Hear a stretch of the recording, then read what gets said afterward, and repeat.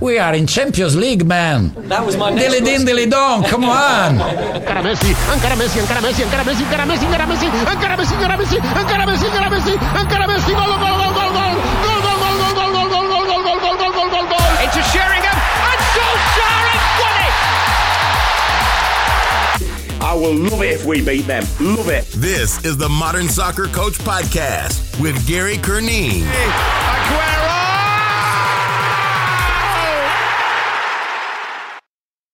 Reece, welcome to the Modern Soccer Coach Podcast. Finally got you on. Excited? Yeah, no, I'm looking forward to it, mate. Thanks for having me. Yeah, it's been in the diary for quite a while, hasn't it? So it's good to get it done now. Really interesting topic. Obviously, individual development. We talk about it a lot. Player development is a real buzzword, I suppose, in the coaching community. Typically, traditionally associated with youth football, but we've seen a real growth, especially in the Premier League clubs and in the UK in recent years, with moving that into a specialised role. Why do you think we've seen that movement? I think, well, you improve the individual, you improve your team, basically. And there's a lot of talk now, modern coaching, about working with players as people, you know, as well as players. So there's been a big shift towards that. And I mean, I've done the role previously in a first team environment, where we used to recruit players from abroad, from lower divisions. And if they don't walk straight into your first team, you need to give them some care and attention and develop them to get them to that level, because they're investments for the football club. You know, there's almost a business case to have people in place taking personal care of your players and that really intricate detail, because sometimes put myself in a manager's shoes, or, you know, assistant manager's shoes, and a lot of their responsibilities. And you're playing Saturday, Tuesday, relentlessly, 46 league game season, cups, things like that. So to be able to have someone who's kind of focus, or their eye is on those lads that perhaps aren't playing every game, but you're looking to develop them, you're looking them to get them in the team every game, then I think that's important. But then similarly, which is more of my role now, which is academy based, 23s, 18s, some of the best schoolboys beneath that. That's what an academy is there for. I think my opinion is I'm a big fan of winning. I want to win, and I think the winning is important in development and trying to win. But also the productivity of an academy is who comes through, who gets into that first team. I think it's great to be proud of having so many in the Football League, or, you know, certain things like that, but how many can we get into our first team, which is what we're there to do. So from an academy basis now, we can kind of look at, we think him, they've got a really good chance. What do they need to get them there? And I think that's what the roles become, really. You know, if you get a young lad into a Premier League first team these days, they're worth tens of millions of pounds straight away. So there's a massive investment and business case to do that. Yeah, I suppose a real talking point over here in US culture is the promotion relegation and the lack of it, what that takes away in the development of a US player. But it's almost exemplified with the pressure of the high stakes in the Premier League. Once they go into that world of Premier League football, massive pressure. And when they're at moving from that transition from development to professional, how do you prepare the player to live in that intensity of pressure? I think it's a good question. There's a lot of things that go into a player. Talking about where I work at the moment at Sheffield United, there's a lot of good work that goes on, not just from the coaches, but the support staff around the players as well. So, you know, even within the lads' educations, when they're doing scholarship, they're taught why. They're taught the why they're told to eat these certain things. They're given lifestyle advice. They're given financial advice, and kind of given this knowledge. Now, whether they take that or not, that's down to the individual, really, and their listening and their application. But they're given the tools to be able to be successful. Like you say, when you get into that environment with the pressure, I've not played Premier League football, so it's important to give them the tools and the knowledge to be successful when they get there. Now, there are players and coaches in the building that can give them that advice on the situations and environments that they're going to find themselves in. But it's our jobs to make them resilient, I think, as characters as well. Take them out of their comfort zones. You know, sometimes put them under a bit of pressure in training. Really expose them to their weaknesses sometimes, because you can guarantee if you've got a young centre half and you're playing against a top team, their best striker is going to come and play on him for 10 minutes to try and suss him out. And there's no hiding place then. So you need to expose them to this, whether it be in training, whether it be in certain situations, that it's tough and really character building, because then when you know they can deal with that, you know you can trust them a little bit. And then the whole job along the way from 9 right the way through is to give them those tools to be able to deal with it tactically, technically, and those sort of things. But if you've got that character in a player as well, then yeah, mentality is huge. I said there before, we've, as a community football, probably slow moving towards the individual. Has there been other sports, or is there certain environments that you've kind of visited in your studies to try and pinch a thing or two with the role? I wouldn't say I've looked at other sports specifically. I mean, picked up little bits, and this period that we've had now, this lockdown period, has been brilliant in terms of learning, because otherwise, sometimes we're just sat at home with not loads to do.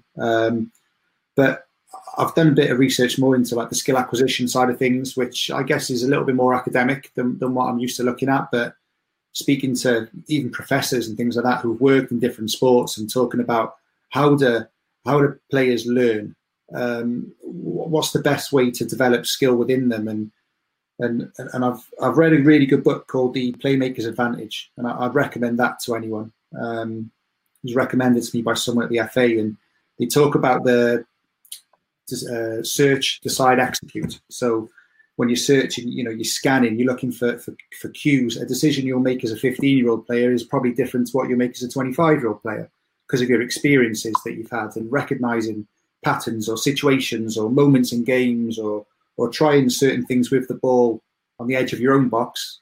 You might try that at 15, you won't do it when you're 25 because circumstances dictate otherwise. So improving players' perception to improve their decision making, and then aligning that with top class technical execution, and then you've got a player. You've really got a player then. So trying to look at those 3 strands really, perception, decisions, and execution is what I've come to with all this kind of research that I've been doing. But I think the other thing that you need as well is a real intensity in your training, a challenging environment. I'm sure you and I have seen it, and others on this chat will have seen it. The Michael Jordan documentary recently. I know it's very topical to talk about, but that's a real tough, challenging environment. But it made people better. People talk about the top teams and top clubs. Training's harder than the games.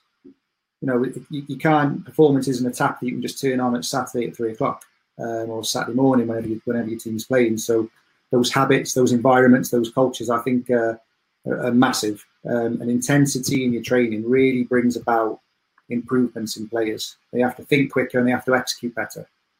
And that for me is a good player.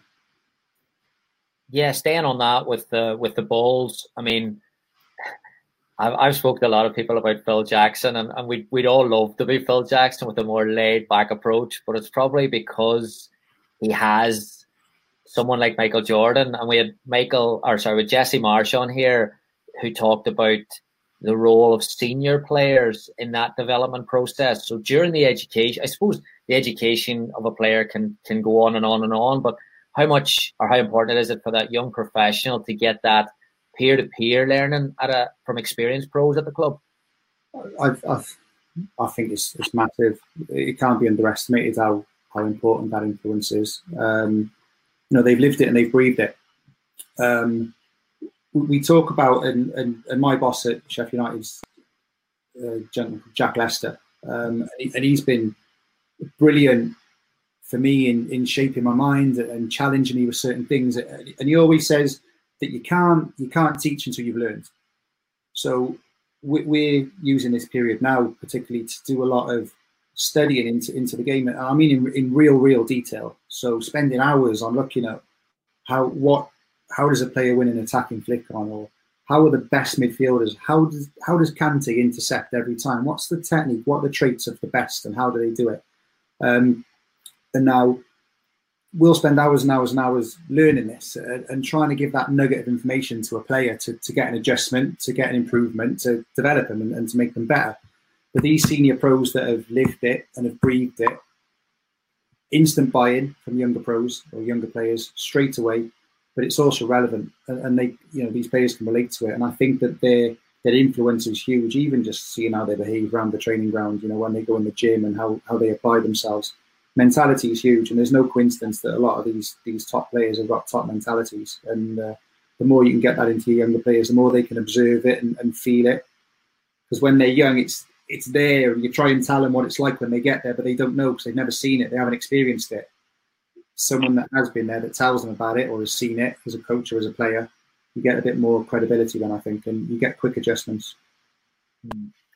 In terms of setting targets and goals for players, do you think make the first team can be a little bit too general for a young professional and can even hold them back because it's back to almost the playing time mentality of something that you can't control? Like, how important is it to incorporate weekly goals and objectives with those young individuals? I think it's about, that's the end goal, isn't it? Particularly if you're talking about academy players. That's the end goal. And I think you've got to have the end goal in mind. But where a 12-year-old, a 15, even 17, 18-year-old might be in their journey of their development to make the first team, the key is, for me, how do you connect the dots? So you know what the end goal is. Let's work back from there. So we're saying that this player can do X, Y, Z. These are his strengths. We can refine them and we can keep working on them. What can't he do? What does he need to do to be able to play in our team the way we play, the values and the philosophy that our first team staff that they have, and work back from that. And then that's almost targeting their development then. So I'm working on this with you now because this is what we demand of you. This is a fundamental of your position at the top level of the game where you want to get to. So I think the goal of getting to the first team, I think you can work with that, but then it's the connecting the dots in between. So, and then the players got the why. They know why they're doing something. And in my experience, you get that little bit more understanding, that more buy-in, and you get more intensity to the training session then, which, like I say, you develop players with that intensity.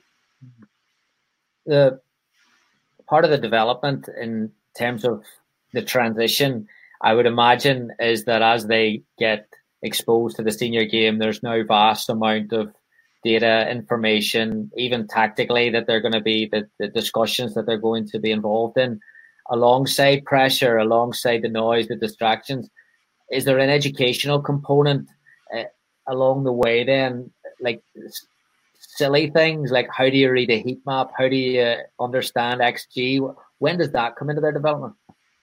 I think, and again, to kind of speak about the education of the sports science department, the analysts that play a big part in that, in the environment that I work in, the players do get a lot of information on that. I mean, there's a good group of the scholars that do the UEFA B license. I think a level 2 is essential, within an education. So within those courses, those components, then they do get exposed to tactical frameworks as well as obviously the development as players within the academy.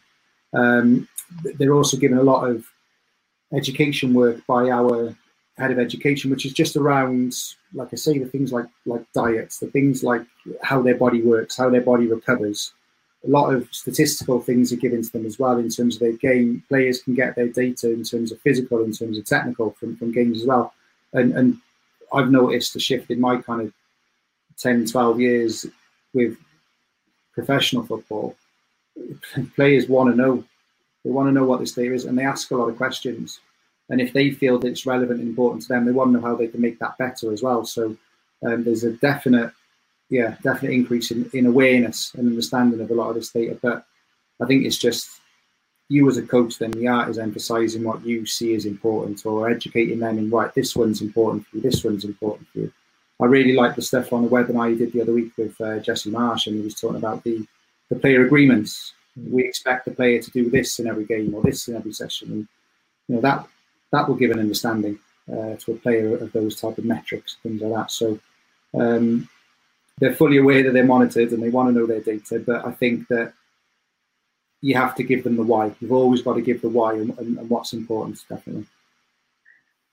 Do you think that we're moving?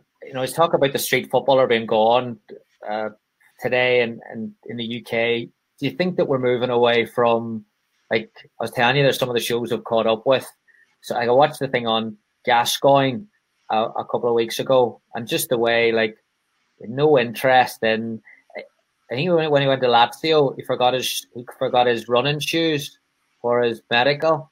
So he did his medical and like his regular shoes. Can that player not exist today? Because like you have to understand the science behind to a basic level, or you have to have an understanding of how you're going to consume information. Do you need a base level now, do you think? Good question, that. I think there'll always be space for the Maverick, won't there? Yeah. I think it's, that I'm putting myself in the position now where I'm thinking Coach Gazza, like you just used as an example. Gazza's mind and his genius is much more developed and will see things than I could probably sit down with him. I might have to rewind and look at that and then see, did you see this, did you see that? But the creative genius in the game, and it comes back to that search, decide and execute, and they're able to, their perception of that moment to make that decision and then be able to execute it perfectly. That's what makes them a creative genius. And I guess then it's up to that coach, manager, whatever you want, to put the framework around them to be able to express themselves as best as possible. So, the game has moved and it has changed, absolutely, but the game is still all about winning. If you've got a genius that helps you win, then there's always going to be space for that, I think. That's the Dennis Rodman one, right? Yeah. Brilliant. Sheffield United, it's a club that looks to have, again, outside looking in, looks to have a really powerful identity in terms of the traditional values. Are there certain components of lifestyle or attitude that are continually emphasized in that environment, either directly or indirectly to the players? Yeah, I think. I'm not from Sheffield. I'm from Cardiff, so I'm from a good 200 miles away from there. So I'm an outsider to the city. So when I've taken the role there, I'm getting used to a new place, and it's a brilliant city, really, really nice city. But it's built on industry, particularly the steel industry. The club's called the Blades. It's the Steel City. So there's a real, from an outsider being new to it, understanding a real desire and drive to stick to that identity of hard work and the non-negotiables, desire to win, and I think that's the main thing that I've kind of learned from it. I love watching our first team. Like I say, my role's not with our first team; it's to try and get our best academy players into that group. But I love watching them because there's real aggression all over the pitch and an understanding of what their roles are, and a real, I'm doing this job for me and my mate. I call it doing a job and a half. So you're doing your job, but you're also ready to help your mate out if he gets exposed or someone skips by him, and never pulling out of tackles and those real fundamentals of the game that are so often overlooked. And I found it myself. I've spent time looking at sometimes systems for so long, and I think, well, the systems are important, but if he misses a tackle or he doesn't track a runner, doesn't matter what your system is, you're going to get exposed and you're going to have an overload against you. So those real fundamentals, which I identify with the City, in my opinion, from what I've seen, they're huge at the football club, and they get pressed onto the players, and were certainly pressed on me as a new member of staff going in there, and I've learned a lot from that. I've learned a lot. I feel like I'm a better coach, better understanding of the game, and I can really respect that, how the team identifies itself with this city and its history, definitely. I didn't know about how good the development, I suppose the history, tradition of development at Sheffield United with Nick Montgomery came on about a year ago, and then I started looking at who came through Sheffield, and I thought, wow. And sometimes, and I wonder then, why was I not aware of that there? And I think I start to put the values that you said, and then sometimes we look at Barcelona and their technical values, but when you watch the class of '92, like Ferguson's approach to hard work and those same values were all there as well. So maybe that's something that, are we overlooking as coaches, do you think? I mean, you know, to play the top level of the game, you have to be able to look after the football, don't you? You can't go there and just run around and be aggressive. There has to be a structure to you, and you have to be able to deal with the football when you get it. But yeah, but those fundamentals, they're massive. They're absolutely massive to you, and mentality. And how many times have you flicked on the TV over the years, put the FA Cup on or whatever, and you see a team from the lower leagues beat the team in the top league, and you think, well, they don't really fancy it, but then this team really, really do. And you're right, that's an upset, and it might not happen every time, but those fundamentals of everyone being on the same page, individuals accepting and taking accountability for their 1v1 duels. I'm a wing back, I'm not letting my winger get crosses in today, or I'm a midfielder, I'm gonna run all over my opposite man, you know, and then when I get the ball, I'm going to be able to deal with it, and I'm going to, whatever my tactical job is in that. I think it's massive, and I think that accountability aspect is huge. And if I'm setting a team up one day in the future, that would be a big part of what I would expect of my players. That trust, that accountability, and those relationships across the pitch as well, doing a job and a half for you and your mate. A typical week in the life for yourself, not right now, but prior to lockdown, whenever you're going in on the Monday morning, how much have you planned who you're going to impact that week, or how much space do you leave for the informal to see who's feeling what where? It's it's a really quite what's the right word? Flexible. Flexible is probably not the right word, but I'll try and describe it as best I can. But you know, the role's quite new. It's a new one to the club that I'm at. It's a new one within the game, really. It's certainly different, having done it previously at the first team level, to now doing it at academy level. There's certainly differences to that. But I think that, you know, and most academy coaches, I think, that are probably in the room, most have got an idea, like, this one's got a chance, he's got a chance, he's got a chance, he's got a chance. And you're probably looking to try and catch them ones in the corridor a little bit more than others. So to give you an idea of a typical kind of day, we'll get players in 7:30 in the morning for individual work. And I love that. I love that morning session, because by 8:30, they've probably already done an hour's more practice than their competitors who are just strolling into their training grounds elsewhere. And I think that's a massive psychological edge to them. Don't get me wrong, that everyone liked it at the start, but we get there. So that's very individual. That's around, you know, detail, very in-depth detail of that player in his development, what you're working on within position-specific work. 10:30, then we'll have a main session, if you want to call it that, and I'll tend to either work with the under-18s, under-23s, wherever I'm kind of needed, really, and whether that's just taking 20 minutes, half an hour of the session, whether it's taking all of the session, depending on the day and who's available. If it's a day where I'm just kind of observing, then I'll pick out the 2 or 3 that I think have got a chance. And every time there's a break in play, you're giving them, why did you do this? Why did you do that? Can you try this different? Remember what we worked on, and giving them that feedback all the time. So you're trying to get adjustments. In the afternoon, then it's more unit work. So midfielders might work together, strikers, finishing, defenders, whatever it is. And then in the evenings, then you've got your schoolboy stuff. We're lucky we've got some very good players there and really good to work with. So there's a lot of delivery. But in that time around that delivery, I think that the video is really important. Getting the clips from the analysts and sitting down with those players that have got a chance and reviewing game footage, reviewing training footage, showing them clips of the best.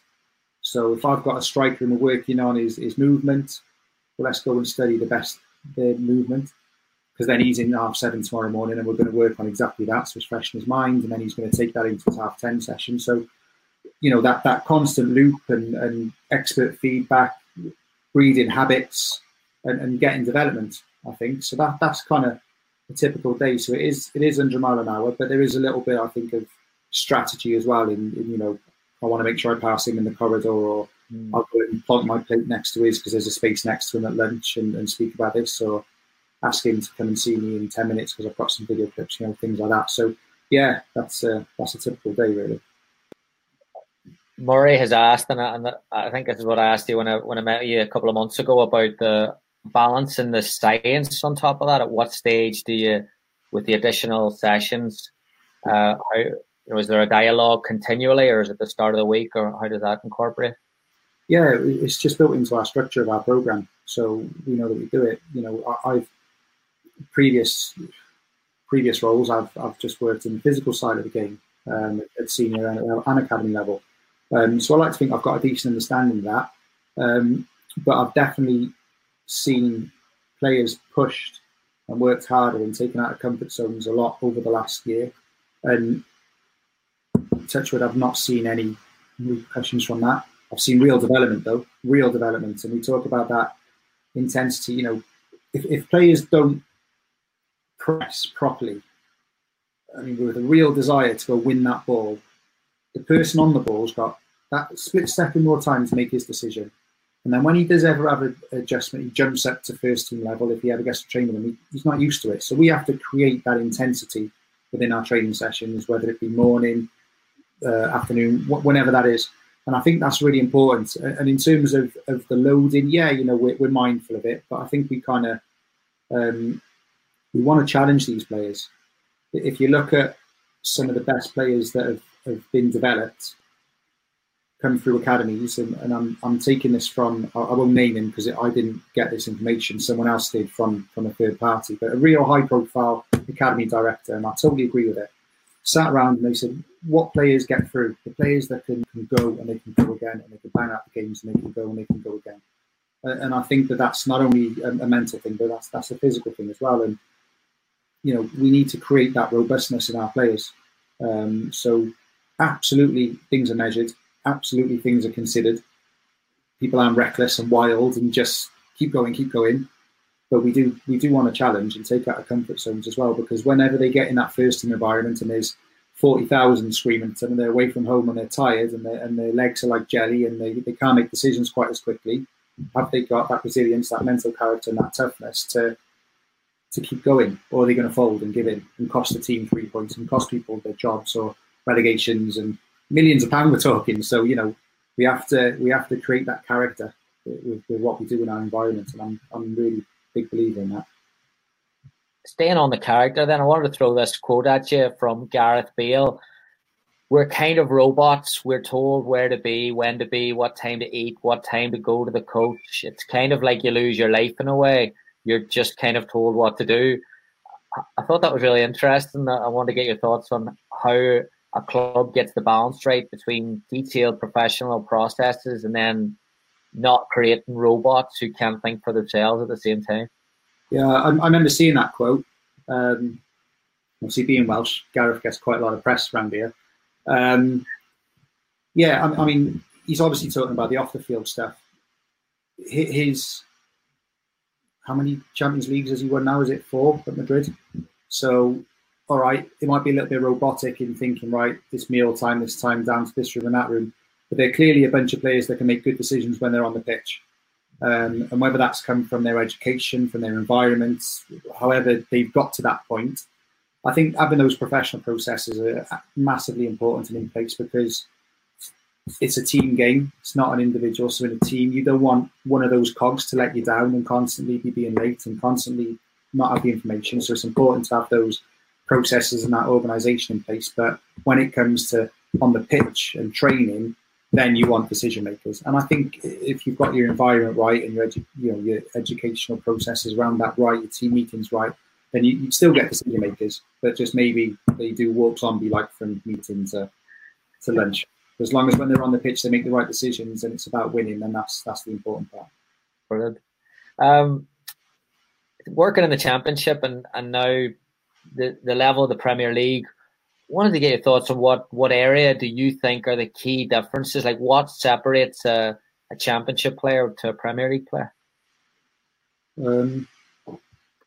Yeah, I mean, like I say, I don't work directly with the first team in this role. I don't want to sit here and make out that I'm involved in their training sessions day in, day out, but I do get to see them play a lot. And one of the things about working in Sheffield, my family is still down in Cardiff, so if there's evenings where I can get to games and stuff, I've got to take in a lot of games and Champions League games as well around the area. Speed of thought, huge, massive. That athleticism is massive, but I think that teams can beat you in more ways. So like you look at Obviously, Liverpool have blown the league away this year. They've been unbelievable. What is it, like 26 paid? Is it 25-1 draw? And I might be wrong with that. I'm sure I'll see in the chat now. Someone will correct me if I'm wrong. There'll be a Liverpool fan somewhere. Yeah, I could well be wrong with that. So I apologise if I am. But they can beat you anyway. They can fight you. They can be aggressive. They're big. They're strong. They can run you in behind if you want to play a high line. They've got technicians that they can play through you. They can beat you in every way, and these top teams have got more strings. And working in the Championship week in out was such a brilliant education, because every team is different in the sense of you 1 week you'll come up against 4-4-2 that just whack it and they play back to front, and that brings a different challenge to a possession-based team. But those teams have generally got their way of winning, their way of doing it. You come to them top teams that you see in the Premier League, like Liverpool as an example. Well, all right, we're going to go high press on them. All right, well, Mane and Salah are going to run in behind you then. All right, well, we're going to play deep. Well, okay, now you're giving space to Fabinho to drop in whilst those two, and then the fullbacks getting high and wide, and that unbelievable delivery from wide areas. So there's so many ways they can do it, and that speed of thought, the understanding of the teams, being able to change the pace really quickly when you think, oh, we've got them here, we've got them, bang, break the lines, turn, and they're in. It's been really fascinating to see those top teams, and they've just got so many more strings. The players are more complete. They can do more of what they need to do rather than have 1 or 2 strengths. They've got 5 or 6. So it's the cat and mouse element is so interesting to watch. And then as soon as someone's exposed, bang, you get punished. Yeah. 2 seasons ago, you saw Man City up close to Bristol City, and you had a tweet that said that you I think there was I should have wrote this down. There was about 95% of it. It was a 0-0 game, or if it was a tie game, and you learned a lot over the games. I wanted to ask you what were your biggest insight, your takeaways when you're watching that level, like real time? Okay. I'll answer this, and I'll probably bolt this first bit onto the back end of the last question, to be honest, because as I stopped waffling, I remembered something that I wanted to say. I've been lucky enough to work with a few players previously at different clubs that have gone on and played Premier League and international football, and you keep in touch. And I like to say to them, "What's the difference for you?" Physically, in terms of total distance and high intensity distance, there might be differences, but they're not extreme. A midfielder might run 11; he doesn't run 22 in the Premier League. They're not extreme differences. But I asked the players that have made that jump, "What's the difference for you?" And they talk about it's that mental fatigue. They talk about in terms of, I cannot switch off. I cannot switch off at any point, because the moment I do, it'll be noticed and I'll be punished by the best players in the world. So that concentration level and mental fatigue is probably the big difference, I think, with the players that have made that jump up into the Premier League. So I just wanted to add that onto the last bit. And we've seen... Sorry, just on that, and obviously from the background that you have on the science element as well, do you think we're ever going to be able to get real-time information on mental fatigue, or are we closer to understanding when that's happening to a player? I don't know. I don't know is the honest answer. I mean, I could try and sit here and waffle something, which I've done for the last 45 minutes. But I don't know is the honest answer. I mean, the data that comes into dugouts now is the most it's ever been. Obviously, you've only been allowed it for a year or two, something like that. You get physical data, your technical data, whether psychological data or whether people will be able to start identifying trends. I'd looked into something in PhD when I was playing around with numbers before about splitting the game into 5-minute segments and then looking at if high intensity distance drops down per position. But then I couldn't say to you that's because of mental fatigue or physical fatigue. I couldn't differentiate, couldn't ever differentiate between the two. So I don't know, but it's obviously a huge part. Like I say, the player's perception and their understanding of what's going on in that moment of the game will allow them to make better decisions. And once they've made that decision on what their action is going to be and how they execute it as a top player, if you've got someone who makes good decisions for 95 minutes, and then he executes those with top quality, and that's a top player we've got there. So if we can get to that point where we can measure it, it will be unbelievable in terms of what we'll find and what we'll then be trying to develop from within our players, definitely. Right, sorry, I interrupted you there about the Bristol City game. Yeah, it was an unbelievable experience. Seeing them that closer, being in and around the preparation and the study that went into them as well, tactically and things like that. Like I said with one of the last answers, talking about the best players in the world, they're a big group of the best players, and they can do it all. That's why they're the best players in the world. That's why they cost tens of millions of pounds, some of them worth hundreds of millions of pounds. So composed as well. That's the one thing that stuck out to me about the Man City players. I mean, for us that at the time, that was a big challenge, a challenging game, playing the champions, the best team, and we did really well. We went 1-up away from home, they equalised, and then they scored in like the 94th minute to win. Sorry, excuse me, I don't know why. Am I still there? Yeah, you're good. Sorry, the phone started going off then, mate. And we lost 2-1 right at the end of the game. They never looked flustered, but I felt the anxiety, that you feel from the side of the pitch. The second game, it was 2-0. We lost 3-2, again to a last-minute thing, but we scored in the 90th minute. So we're thinking, well, come on, bit of pressure on them now, and maybe we can win it. And they just went up the other end and scored to make it 3-2. So their composure and their understanding of, their relationships within the team. I know they do a lot of. They've got one of the best managers ever, and it's so clear to see the patterns that they work on, but the understanding and the timing and the relationships all across the pitch, from midfielder to his wide men to the defenders behind him, the strikers in front of him. They were so in sync, and that obviously helps with that decision-making process. The ball goes from A to B, and C and D already know where it's going and what they're looking to do. And it was so fascinating to see up close. Managed to get a little bit of time with their coaching staff and the manager afterwards, and just to listen to them talk a little bit. That was fascinating. So yeah, you take loads from moments like that.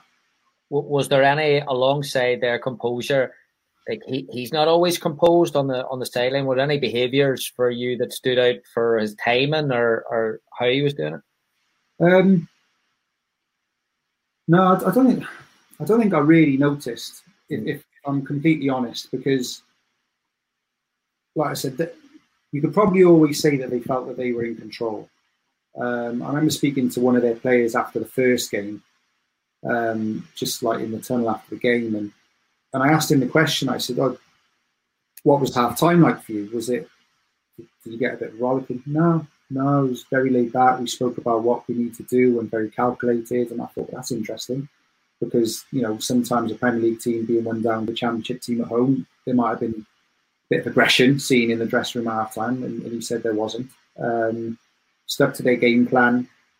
So yeah, that was interesting. I think my eyes were too drawn to what was going on the pitch, and all the problems we were facing there, to then look down and see what was going on in the other technical area at times, really. But yeah, it was fascinating. It was brilliant, and it gives you that real hunger to want to compete with those teams and those people, those coaches every week.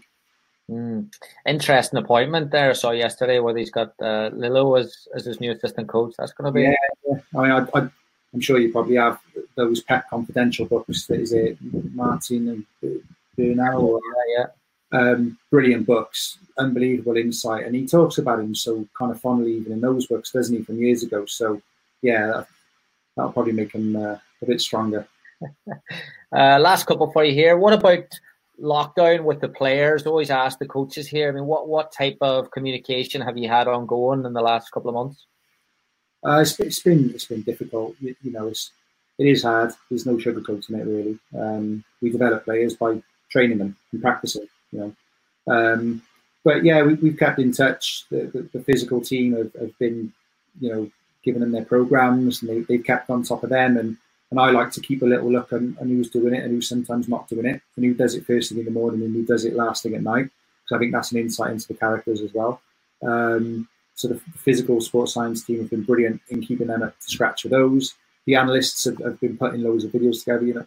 Like I said, as frustrating as it's been, this time, from a learning environment as coaches, has been brilliant, because we're really studying that detail, and the analysts have put together great video resources looking into like the dark arts of defending. Study Chiellini, study Godin, not what they do when they make contact with the ball, what are they doing in the 5 seconds before that, really looking at this detail. And so they're resources for the players, and players have seen some of those things like that. Keeping in touch with them, video clips, like I say, and sometimes just a general, how are you?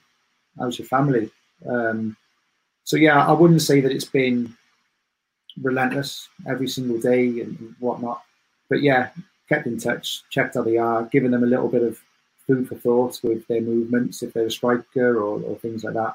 I've actually had a couple even texting asking for session plans for some individual work that they want to do, because they've got their brother and they've got a net, or they can get to the local pitch, things like that. So yeah, it's been nice to keep in touch, but I think everyone's itching now just to be able to get back to work. A couple of questions there just to wrap it up with the coaches. One from Roshan. Hey Rish, by your definition of a well-educated player, do you categorize youth players differently if one player is more skilled at execution and the other is more skilled at decision making? Yeah, I wouldn't say more educated, but I think that's a brilliant platform to be able to go and pinpoint what you're focusing on in their development. So, and that's why I've really resonated, and I really like this search, decide, execute, this kind of this loop. You think players are constantly in the game. They're constantly taking in information. They're off the ball. What's the score? Where are they on the pitch? Are they home? Are they away? Is momentum with them? Is it not? Scoreline, tactical systems, opposition, a weak link or a strength or whatever. So you've got this constant cycle of perception that they're looking around and taking in this information. And the better their understanding of those moments, the better their decisions will be. And then comes the execution. The execution might be pass, tackle, run, shoot, whatever. And I think that it can help you pinpoint where you're developing the player. So if I've got a player that's technically excellent, but the pass never gets from A to B, that might not be the technical thing. That might be his decision making in the build up to that. It might be creating his space to be able to, or getting his body at a different angle to be able to hit that pass. It might be in his receiving skills, whatever. If I've got a player that makes fantastic decisions and sees the pass, but it never quite gets there, well, then that's a technical thing that I need to focus on with him. So I think that it really helps bullet point what you're working on with the player. So it's a great question, but I think it actually helps from a coaching point of view, what you're going in and what you're looking to refine, because sometimes you've only got to make small adjustments and the players go, yeah, I get that. And if they get a little bit of success quite quickly, you've made an adjustment and you've got development and you've got a better player. So I'm guessing with that whole argument or discussion around opposed, unopposed work, there is that execution work can still take place unopposed and the repetition still there. I think it depends, like, where your player's at. I like more of the work to be done opposed, but if you've got someone who can't kick it with his left foot, he's right-footed, just cannot work off the opposite foot, well, then you're going to pitch it at that level where it's going to be unopposed, and it's just the repetition and the striking and really breaking it down. I'm talking, baby steps here, obviously. If you've got someone who's adequate, well, then stick in some opposition against that, because then the more intensity that they press in with in a possession or even in a passing drill, player passes A to B, but he sprints at him and presses him. So then they've got to shift their first touch away from the press to be able to play to the next station, whatever. That creates a little bit of a greater challenge for them. So you're talking about your constraints and things like that then. So that's a big part. And then when you get into your kind of possessions, how you overload it or you underload it is based on where you feel that group is. I've worked with coaches before and they talk about possessions at a top level being kind of 6 square yards per active defender. And that always kind of stuck in my mind. I was like, okay, so when I'm working area sizing, I'd like to work with that. But if I'm working with, the under 14s, they might not be quite ready for that yet. Some of them are going through growth spurts, their coordination's not there. So you might go 8 square yards per active defender and then make it tighter or smaller depending on how many opposition players or pressers you've got in that possession or whatever. So it gives you a guideline of what to work off, I think. So to answer that, yeah, I prefer opposed because then you're teaching decision as well, and you're teaching technical execution under pressure.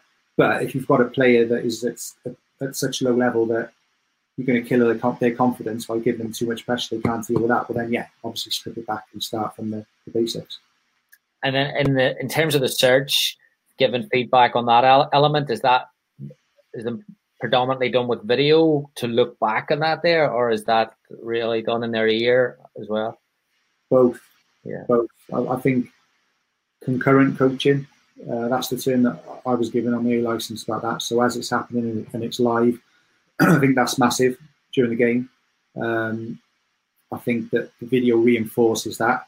So sometimes I like to give it as soon as it happens, mention it during a break, and then afterwards we can show the video. So it's kind of fresh and you go over it again. Yeah, there's so many ways to do that. Mark Gregg has asked, basically, do you think there can be too much information given to players through training that can make the game too complicated for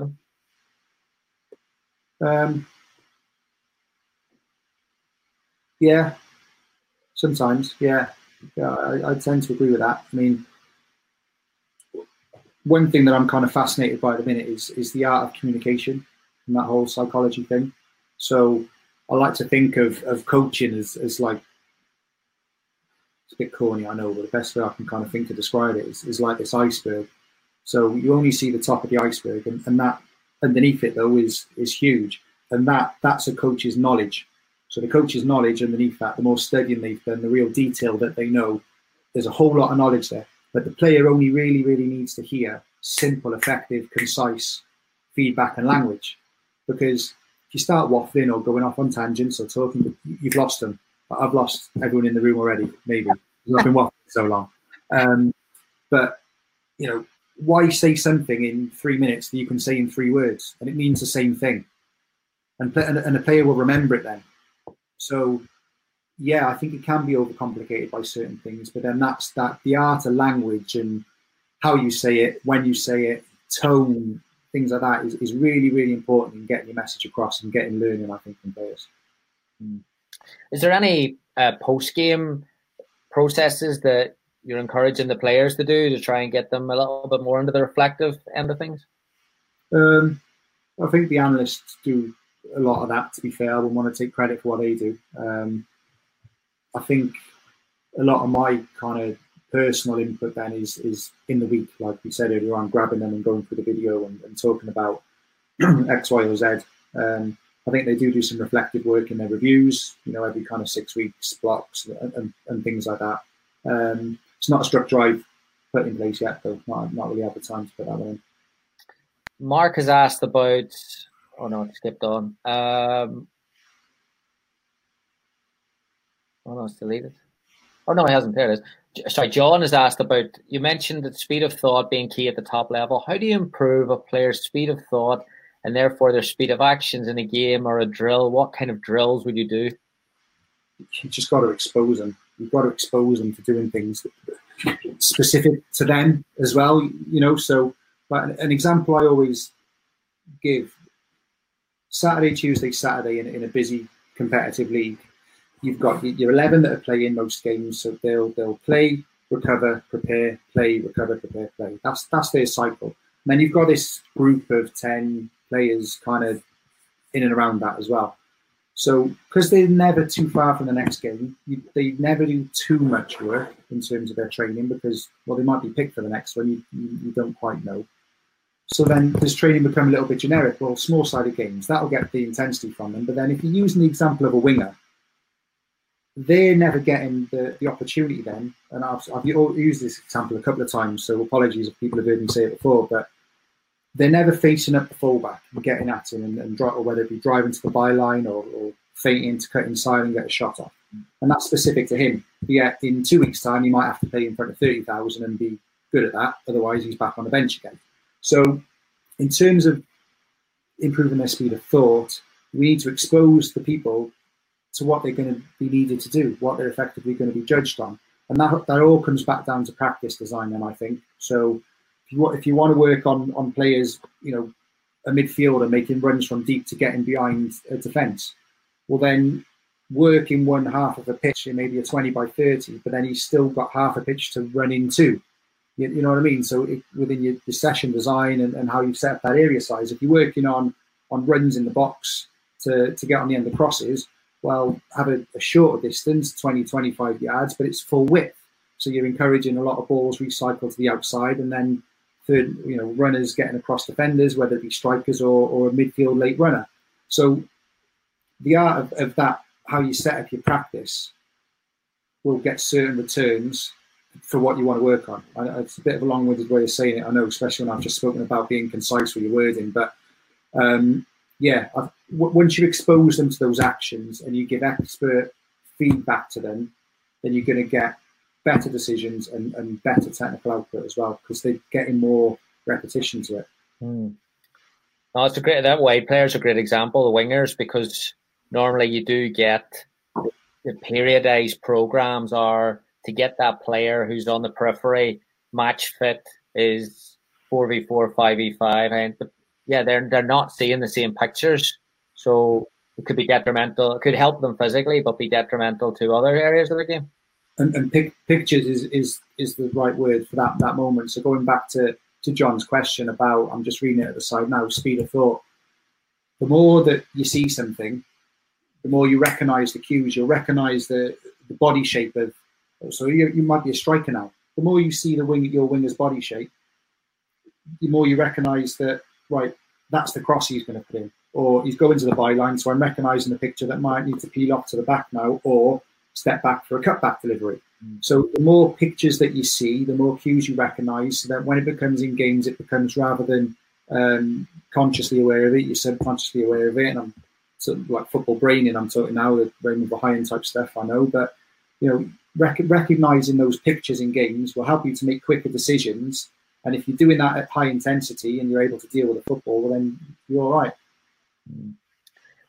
Last one for you. Advice for coaches, and based off of you talked about the detail that you guys were doing at the minute and trying to breaking everything down, and something that I think as coaches, it's always good to challenge what we're doing as well. I mean, what advice would you have for coaches to not just to get to the level, but also to improve the detail in their eye? Just watch it.